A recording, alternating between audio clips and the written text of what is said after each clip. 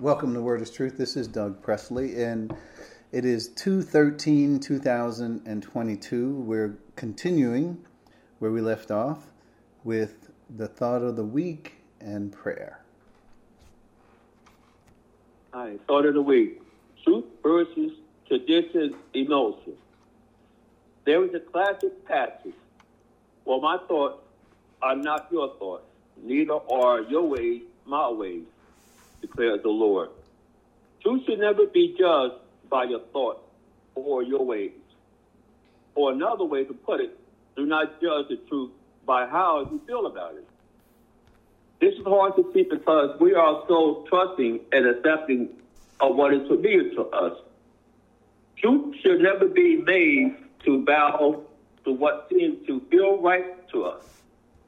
As our Lord taught about those first century Jews, they worship me in vain. Their teachings are merely human rules. Truth is naturally foreign to us, which is why we must have humility to see it. When the disciples heard the truth from Jesus, Thomas responded with, Lord, we do not know where you are going, so how do we know the way? Or can you see Philip responds, Lord, show us the Father, and that will be enough for us. Or, as Nicodemus said, how can this be? I am sure these questions represent all of us, where we hear traditional norms and standards. Not only has truth become honored, but we are often incensed and frustrated at the sound of it. When the members of the Sanhedrin heard this, they were furious and gnashed their teeth at him. Truth is determined by what the Lord, by what the Word of God teaches. And the Word of God is always ready for its teaching, rebuking, correction, training in righteousness. Take it from 2 Timothy chapter 3, verse 16. That's so true because sometimes the truth, it will penetrate the thoughts and interests of the heart, and those who are religious, it will hurt them. Like that will also happen to Stephen in Acts and in other passages of the prophets. When the truth comes out to those people that are very religious, they don't want to hear the truth or accept it. So, like the scripture said, your thoughts are not, for my thoughts are not your thoughts, it's true. Only God has the truth, and we shall abide by the truth. Let me take this for the thought of the week, and we have the wife for our prayers. Thank you very much, Dave. Does anybody have anything specific you would like to pray for? I will include everybody's family and extended families, of course.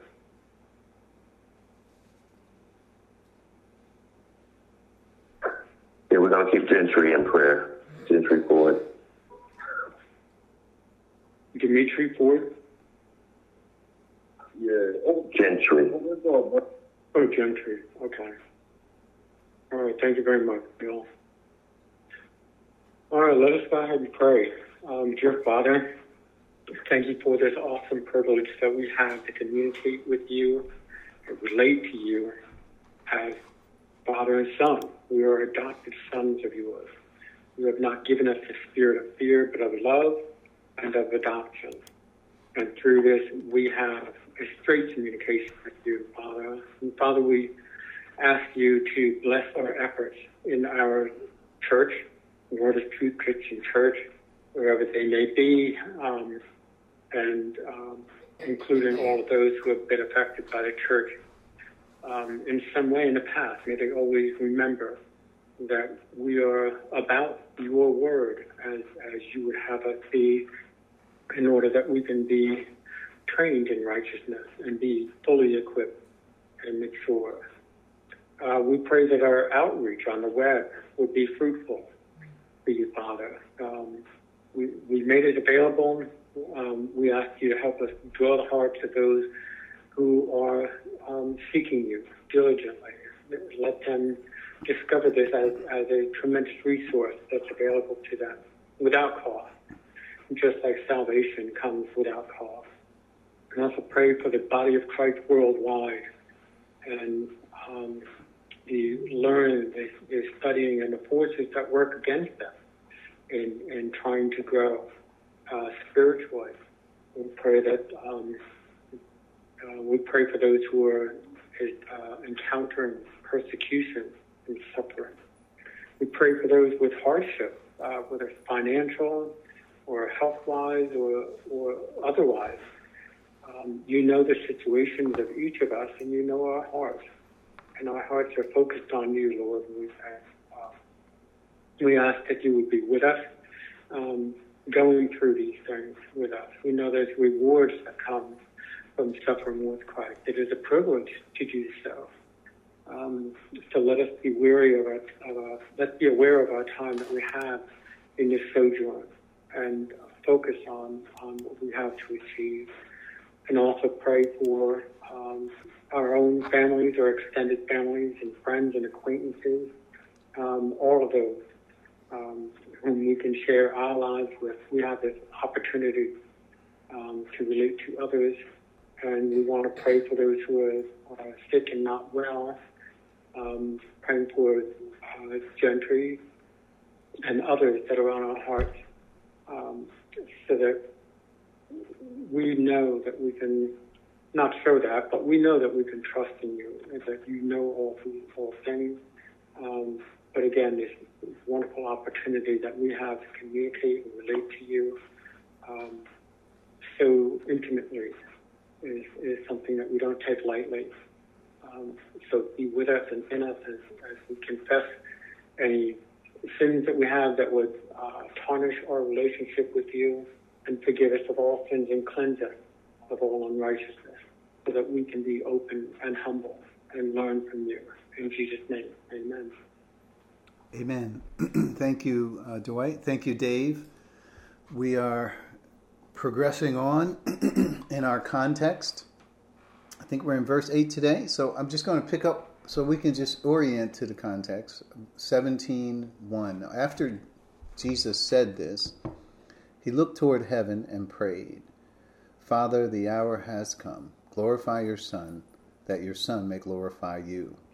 You have granted him authority over all people, that he might give eternal life to all those you have given him.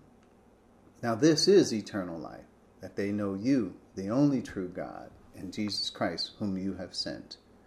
I have brought you glory on earth by finishing the work you gave me to do. And now, Father, glorify me in your presence with the glory I had with you before the world began.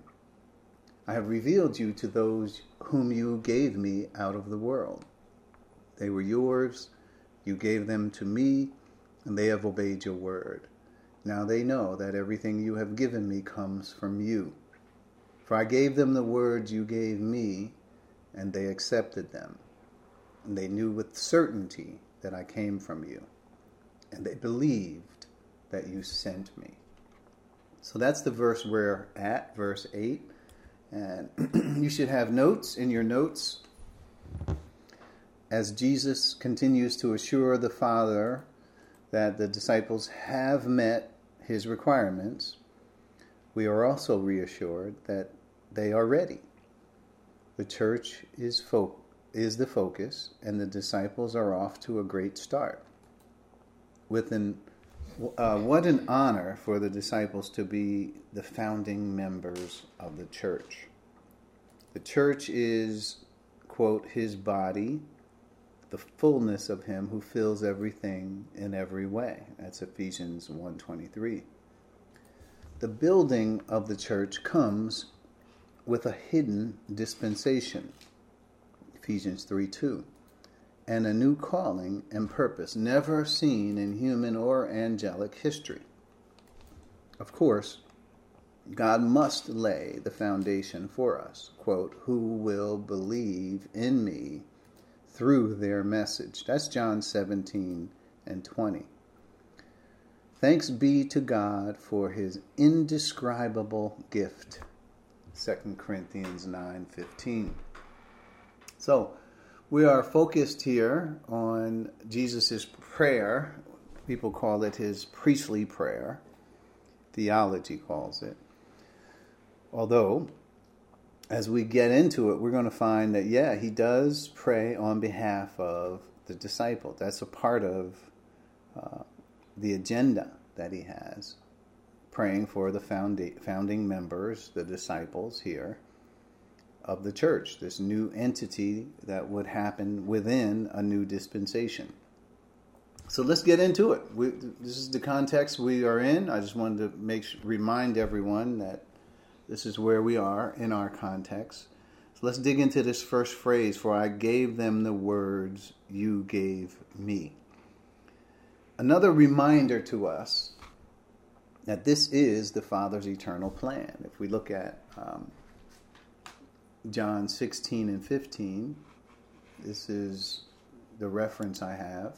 16:15, Jesus is saying, all that belongs to the Father is mine. That is why I said, the Spirit will receive from what he will make known to you. So this is important information for us. This is key information as we think about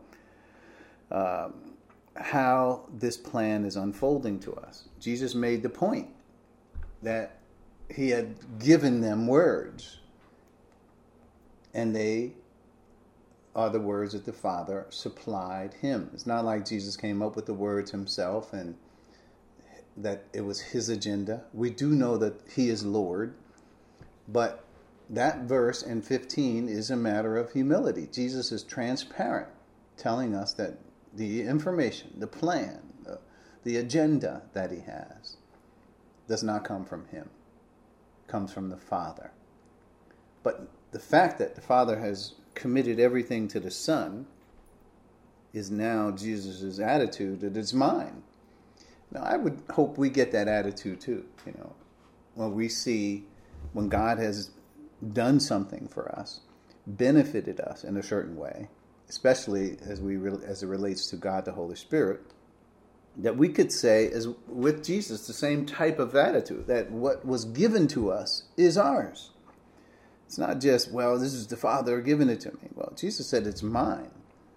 And I would say things that we have been blessed with in this age belong to us. We are what God has told us we are. Those things actually are part of our experience now and forever. When we get to heaven, we're not going to lose the attributes of the Spirit, where it says that he would be with us forever. So it's a reminder. For I gave them the words you gave me. It's a reminder that the Father is behind all of this.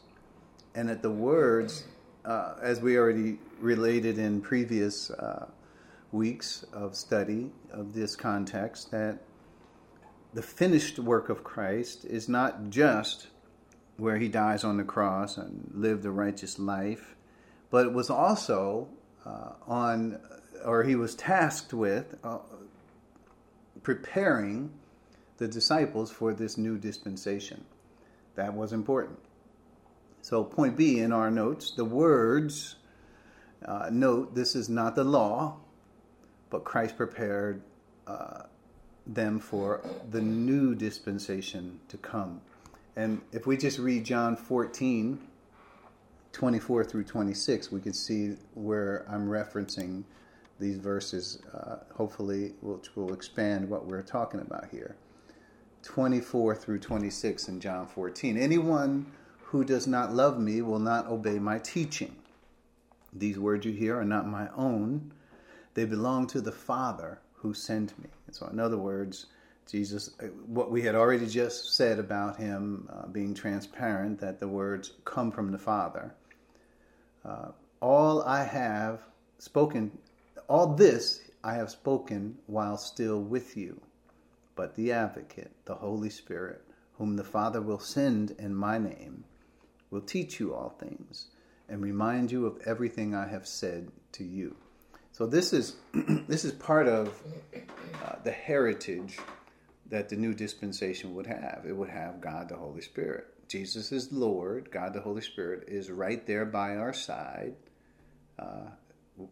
leading us, guiding us into all truth. All truth is deposited in Jesus from the Father.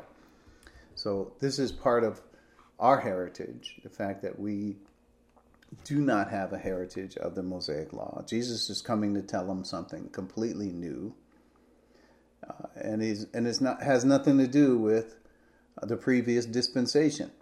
The fact that it was hidden from them is another indication that it does not have to do with them at all, because they were not privy to this information.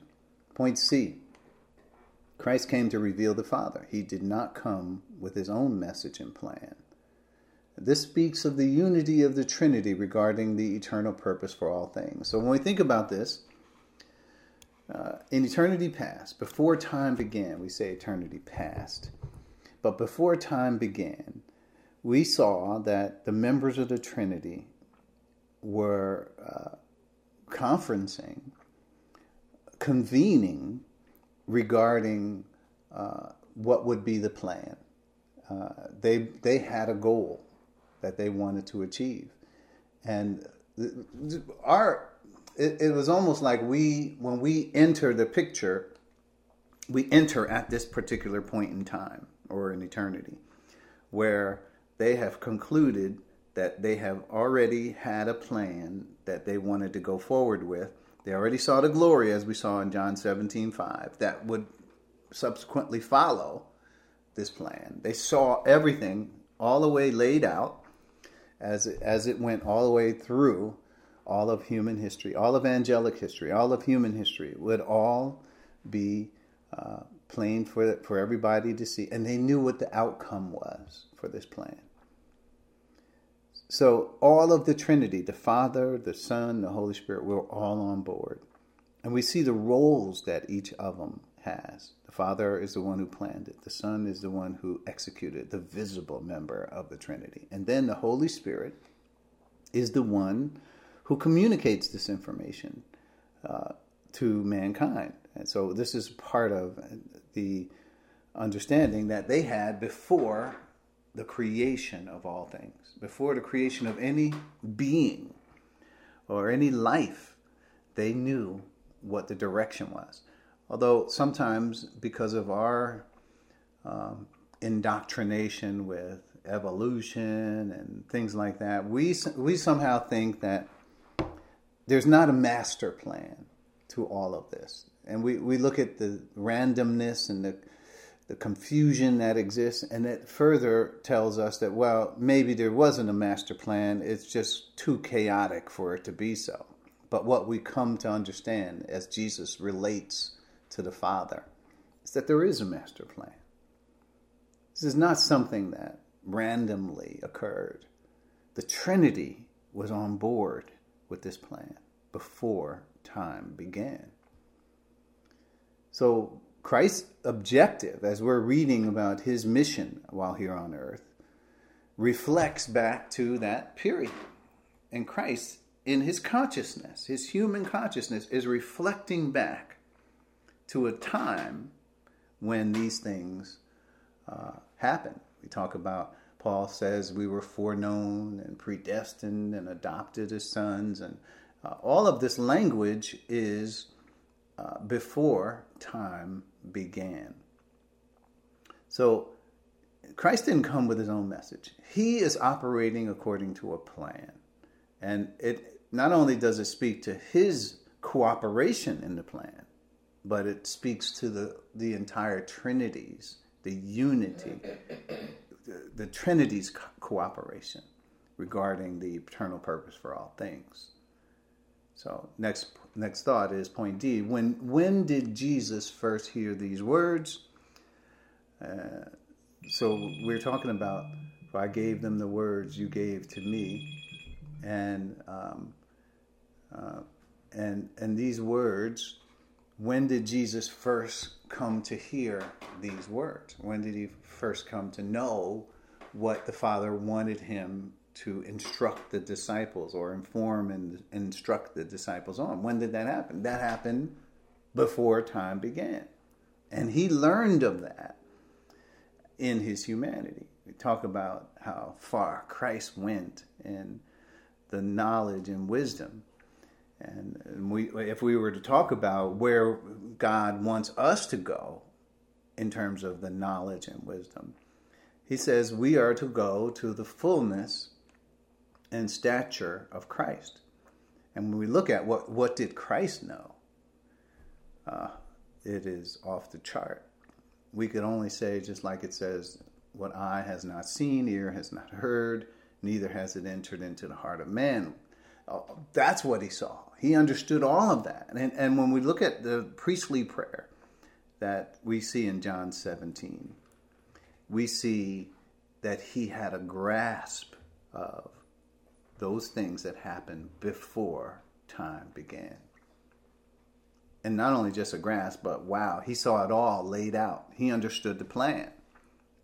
We could say, in looking at verse 5, that he saw eye to eye with the Father. And that was while he was here on earth. Not the glorified Christ. We're talking about while he was here. And that is the bar that is set for us when Ephesians 4 talks about the fullness and stature of Christ. So I would say that's interesting for us to know. So John 17:5, right? Jesus, when did he first hear these words? When he first confirmed the plan and saw the subsequent glory. That's John 17:5. I mean, not only did Jesus see it, but the whole Trinity saw it. They saw what the end was. You know, I like George Harvey in those old radio broadcasts. And he says, this famous phrase that lives on, and now you know the rest of the story. So, and that's what now some of you probably went right over your heads. What is Doug talking about? Well, you need to have some age on you to understand that. But anyway, what that is to say is we are learning the rest of the story after the fact. Okay? And that's what we're doing. So that's when he heard those words. That's when Jesus understood those words, and he placed them right there before. He says, before the world began. The glory that I had with you before the world began. Point E. What are the words? Okay.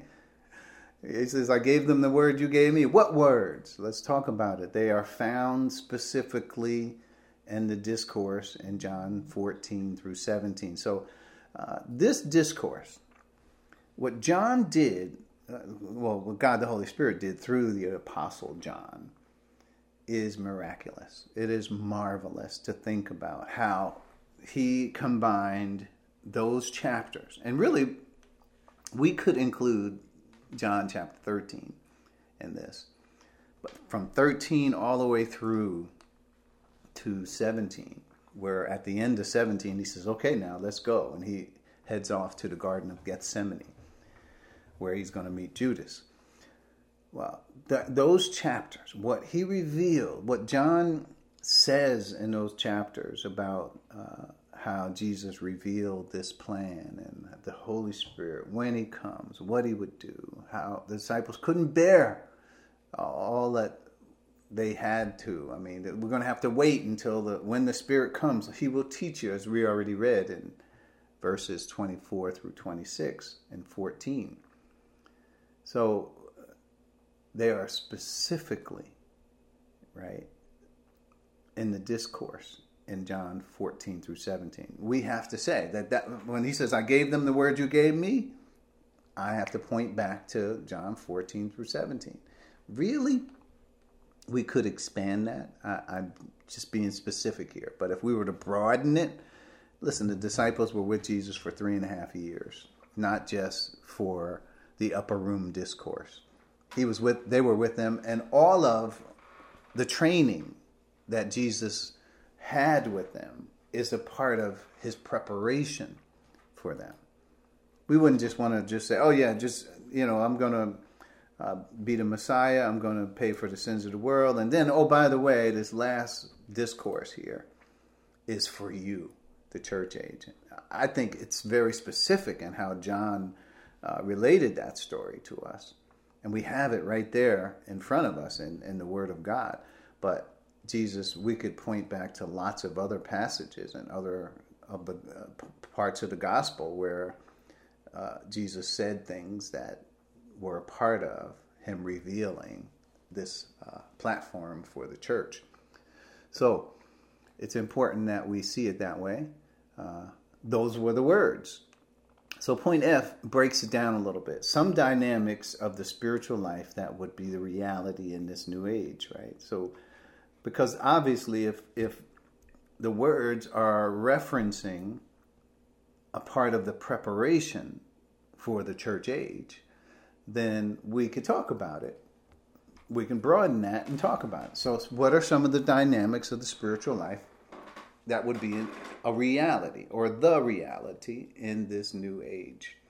And let's go through some of these points. There are 5 of them. One is the announcement and coming of the Spirit of truth, the Comforter, the Advocate, right? We've already covered some of these verses. Might be good to read a couple of them just to be sure. John 14, 16, and 17. And just to note, these words are unprecedented. Even in John 15, which I didn't cover, there was a new concept that Jesus brought forward with, my Father's the husbandman, I am the vine, and you are the branches. That whole concept, even though borrowed from Israel, is now given to us from the church.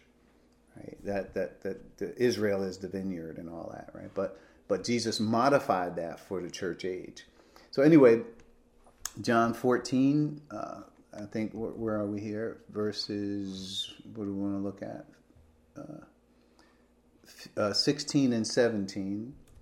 16 and 17 of John 14 says, "And I will ask the Father, and he will give you another advocate to help you and be with you forever. The Spirit of truth. The world cannot accept him because it neither sees him nor knows him, but you know him, for he lives with you and will be in you." And then if you skip down to 26 and 27, "But the advocate, the Holy Spirit, whom the Father will send in my name, will teach you all things and remind you of everything I have said to you. Peace I leave with you.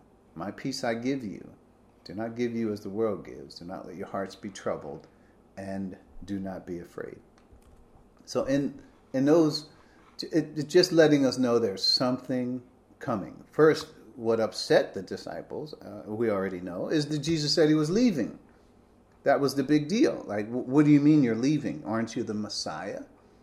Even when Jesus says, yeah, the Son of Man is going to have to go to Jerusalem, and he's going to have to, he's going to get into this skirmish with the chief priests, the scribes, the Pharisees. He's going to be beaten, crucified, and then on the third day he would rise. They had no clue. They were like, wait a minute, that can never happen to you. No. All of that did happen. It was part of the words, the preparation for the disciples. And then John 16, 7 through 15, which we are very aware of. 16:7 says, "But very truly I tell you, it is for your good that I am going away. Unless I go away, the advocate will not come to you. But if I go, I will send him to you." And then he goes on to say, when he comes, this is verse 8, "he will prove the world to be wrong about sin, to be in the wrong about sin and righteousness and judgment." And I'm skipping down to verse 13 or 12. "I have much more to say to you, more than you can now bear. But when he, the Spirit of truth, comes, he will guide you into all truth." So there should have been an expectation that the disciples had. There should have been something to where they were on the edge of their seats, waiting for this time where Jesus is referencing and preparing them, that they would also be ready. But also during this time, before they would get to Pentecost, which we know is the time, they would have to go through what I've termed the emotional roller coaster. And that is, they'd have to witness the death, burial, and resurrection of Jesus Christ. So all of that Jesus explains especially well in 16. So finally, the disciple says, we get it now. Now we got what you're saying. We understand. Well, thank you for that explanation. is what basically they were saying. So the words had to do with all of that information in the discourse.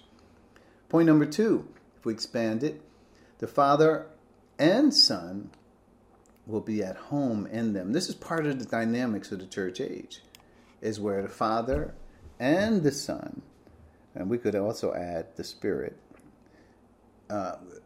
are indwelling each member of the church age. That's a difference. That did not happen in Israel. The Father and Son will be at home in them. That's John 14:20 through 23. We've read that many of times. I'm going to move forward. The same dynamics would be for us as well. In John 17:20, if you read that, it says, I'm also praying not just for you disciples, but for those who will believe on me through their message. And if you keep going to the next verse, it says that they will be one as we are one, just as I am in you and you are in me, may they also be in us. Well, that information is a part of the dynamics of this age. And that's part of the words that Jesus gave to prepare the disciples for what was coming. And then the same dynamics, that's 17:20, but point number 4, the baptism of the Spirit. So Acts 1:5, if we were to go to Acts, the book of Acts 1, and verse 5 says, let's start with verse 4. On one occasion, while he was eating with them, he gave them this command: do not leave Jerusalem, but wait for the gift my Father promised, which you have heard me speak about. In other words, this is not something new. I've been telling you this, so you should be aware. You should be prepped for it. Verse 5. For John baptized with water, but in a few days you will be baptized with the Holy Spirit. Now we know a few days from here, we could track this because Jesus was resurrected on Passover. 3 days after. He was with them for 40 days. And then, so Pentecost, we know, is typically in the Jewish calendar 50 days after Passover. So we know that where it says in a few days they would be baptized there, that is, with the Holy Spirit. Well, what happened in a few days here? We're talking Pentecost, right? That's when the inauguration of the church began, Pentecost. So we've been studying these things, so we know these are the words that prepared them. And then there are other ministries of the Spirit that we can talk about that happened upon the inception of God the Holy Spirit to the world at Pentecost. And what are some of those? The indwelling of the Spirit, the filling of the Spirit, sealing ministry of the Spirit, as well as the gifting of the Holy Spirit.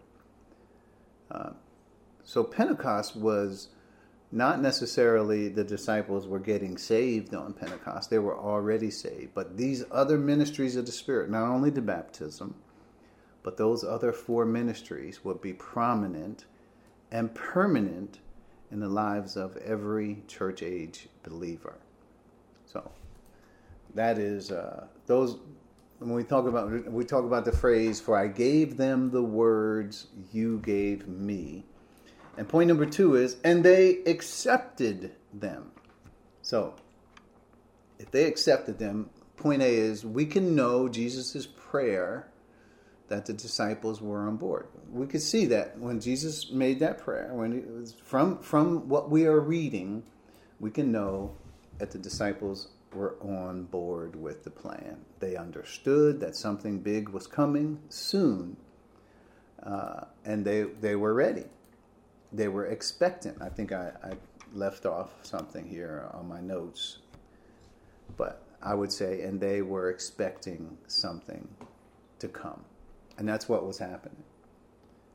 They should have been already prepped by Jesus, so that, especially what we have just before he ascended, he told them even more.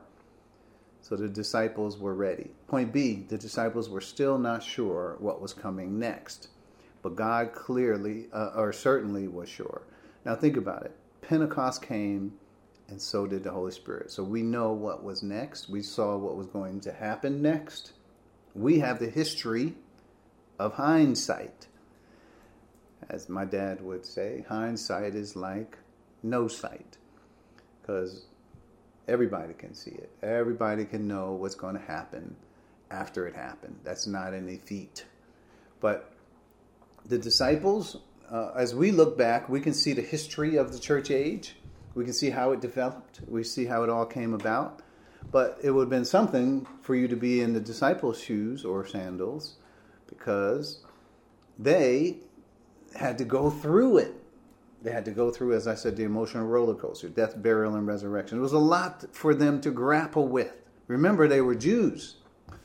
So Acts 1:6 is a good indication of all of that. Acts 1:6. Here's the disciples' mindset. Then, this is after Jesus told them about the baptism of the Spirit, right? Then they gathered around him and asked him, Lord, are you at this time going to restore the kingdom of Israel? They had no idea. Jesus is getting ready to ascend. He lifts up from them and ascends into the heaven, and they're looking up at the sky, seeing Jesus go away. That's what they're getting ready to happen.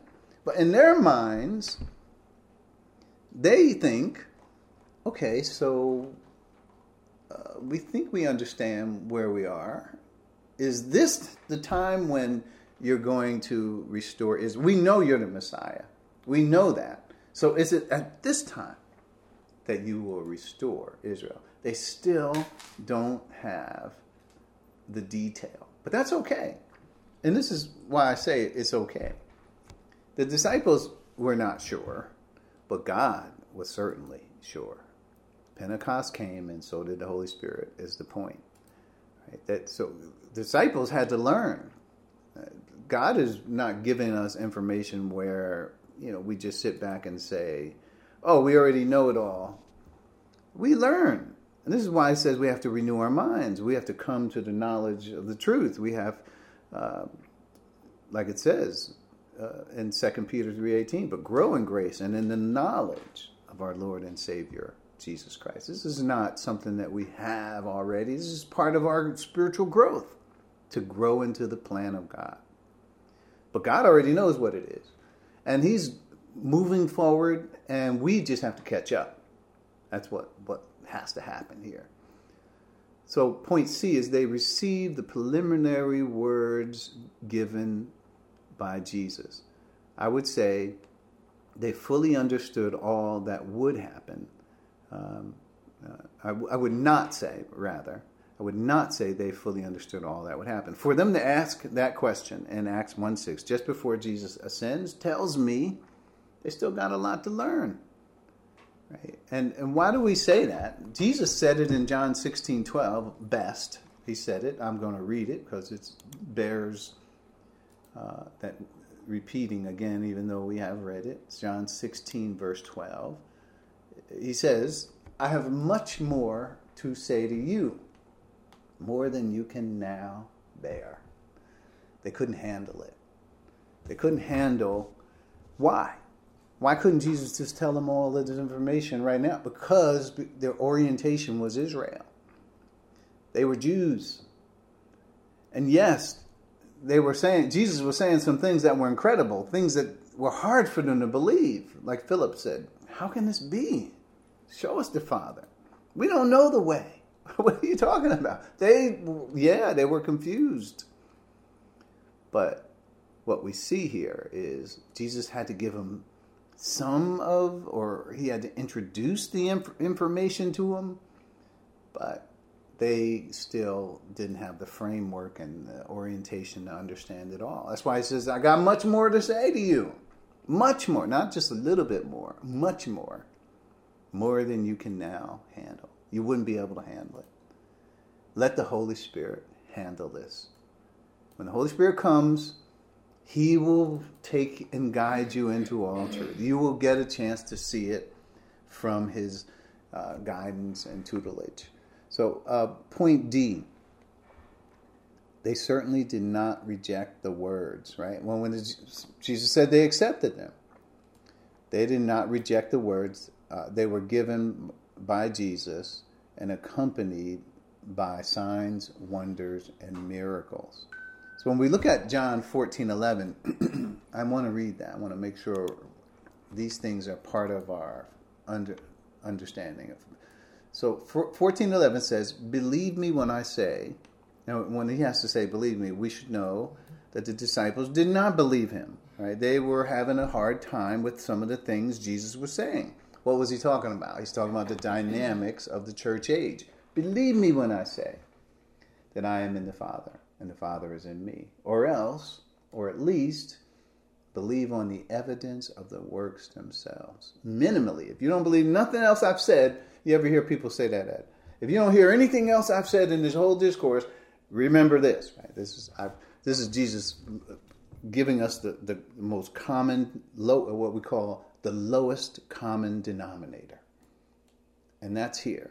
If you don't understand this, then at least you ought to believe on the evidence of the works themselves. You know that this is supernatural. You know God is in it.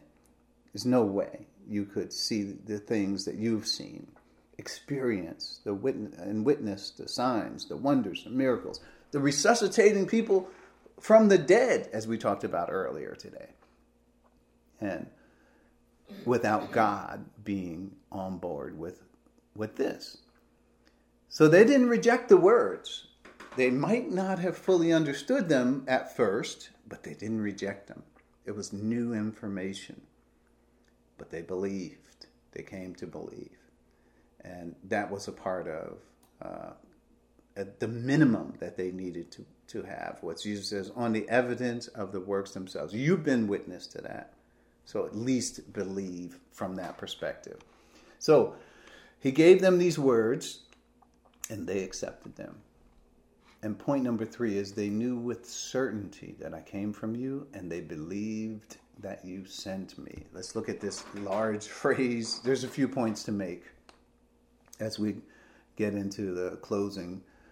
We really do not need scriptural evidence for their knowing with certainty, because we have the testimony of Jesus right here. So one of the things I note when I'm going through these points of interest here is that often I'll put scriptures in.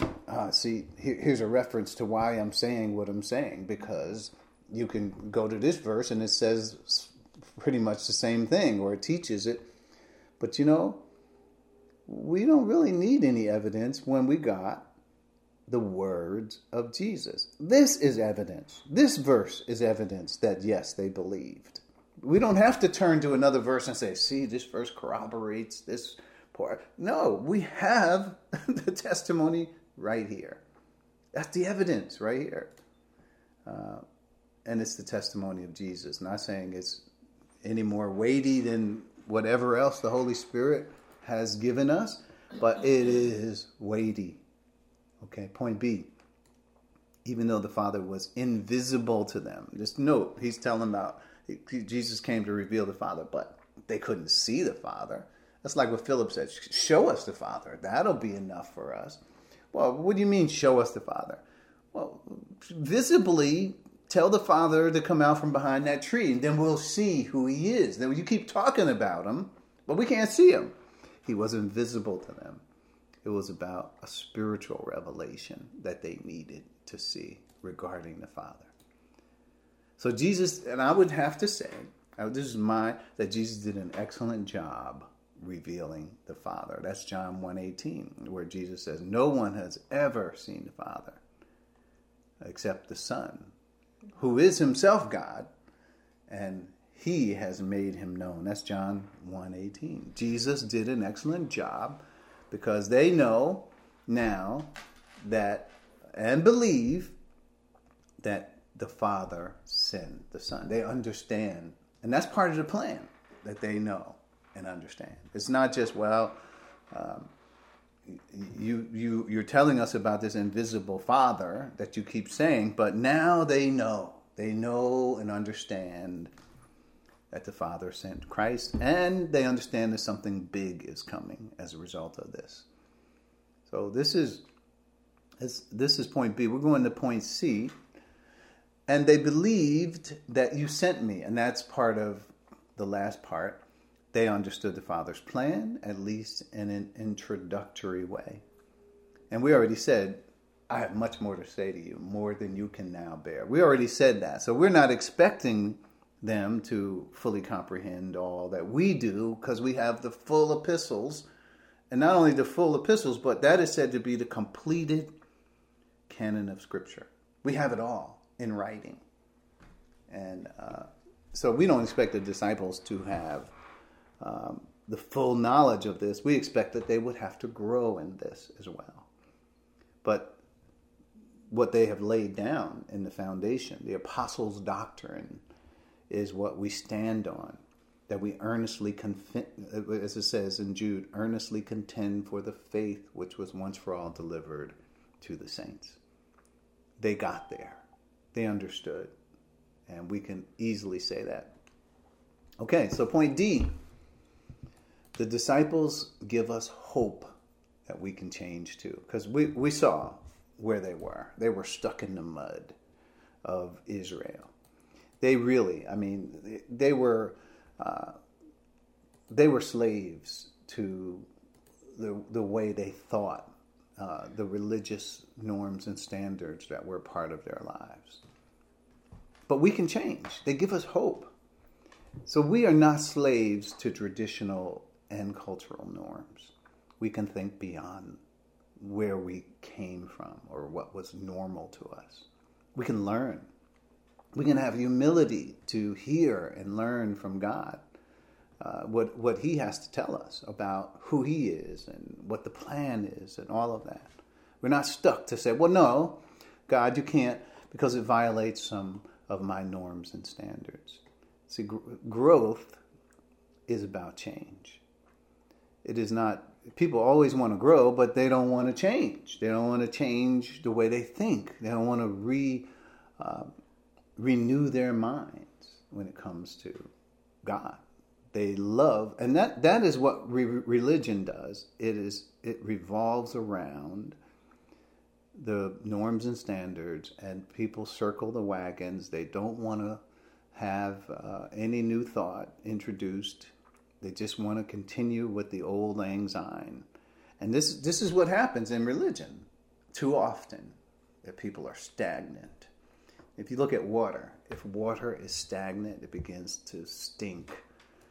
And there's all kinds of bacteria and things that grow in the water because it is stagnant. But when it is flowing constantly, it is constantly renewed with water, new water. Water doesn't just circle around and come back and go again. The water that circulates, you never see it again. There's always new water that comes. And it reminds me of what Jesus says about the church age. He says, out of your belly shall flow rivers of living water. And that tells us something about this age. And he even says, this he spake of the Spirit, which they would receive, but at this point they had not received it. He's talking about the experience and the dynamics of our age. It's not like we got some things to learn in this age. We got everything to learn. In fact, you know what it says? It says that part of our age would be that we have what eye has not seen, ear has not heard, neither has it entered into the heart of man. So change is a part of something for us that is completely not what we were raised and oriented to as what we've learned from our experience. It is something that we've never seen, never understood. In fact, it says the people who reject the Spirit trying to teach us that, they would say it is foolishness to them. That's what it says in 1 Corinthians 2:14. It says it will be foolishness to them because they're not willing to change. So change is hard.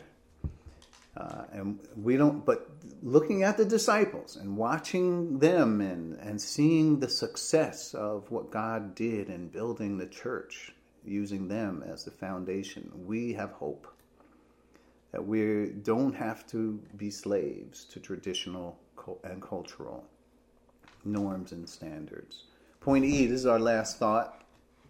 Their change, how did it come? What happened? So that we can examine it a little bit. Their change came with knowledge and faith in God's word. So as we learn God's will through his word, the word of truth, we are challenged to believe it. That's the first thing. Yeah, we're going to hear it, but then we might say, I don't know. That's just like the disciples said. Yeah, how can this be? I don't know. Well, show us the Father. We don't know the way. Where are you going? Right? They could have all those questions. All of that is coming to know what God's will is through his word. We're going to be challenged. But belief, when we do put our faith in it, when we trust in what God's word has said, it changes our reality and our orientation. So that now God can teach us. He can tell us what he wants to tell us on his own terms. We break out of the boundaries of human limitations and we accept the Spirit and the teaching of guiding us into all truth. This is part of what God has for us in this age.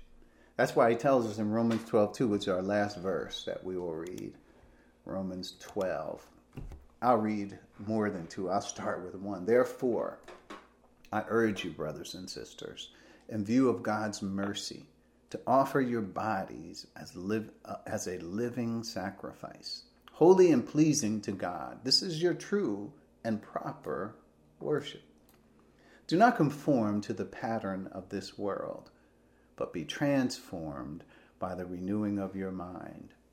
Then you will be able to test and approve what God's will is, his good, pleasing, and perfect will. We're going to have to stop today, but to note, that is part of what is normal. What pleases God is that we not be conformed to the pattern of this world, but that we renew our minds, that we be transformed.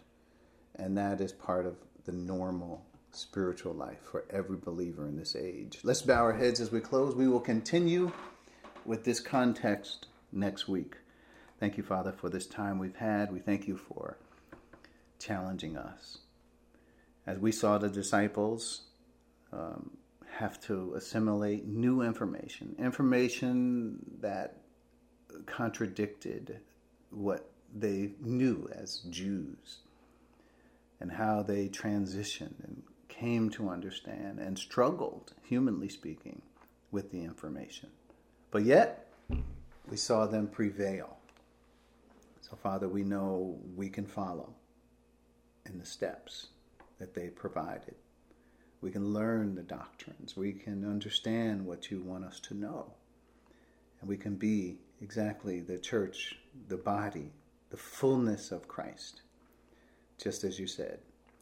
So we thank you for those who have assembled themselves here. We pray that the message will go to others as well, and that it will be received, and your word will not return unto you void. We thank you for this church as we are able to speak about these things, to talk about the things that you have provided us in your word. All this we ask in Christ's name. Amen. Amen. Amen.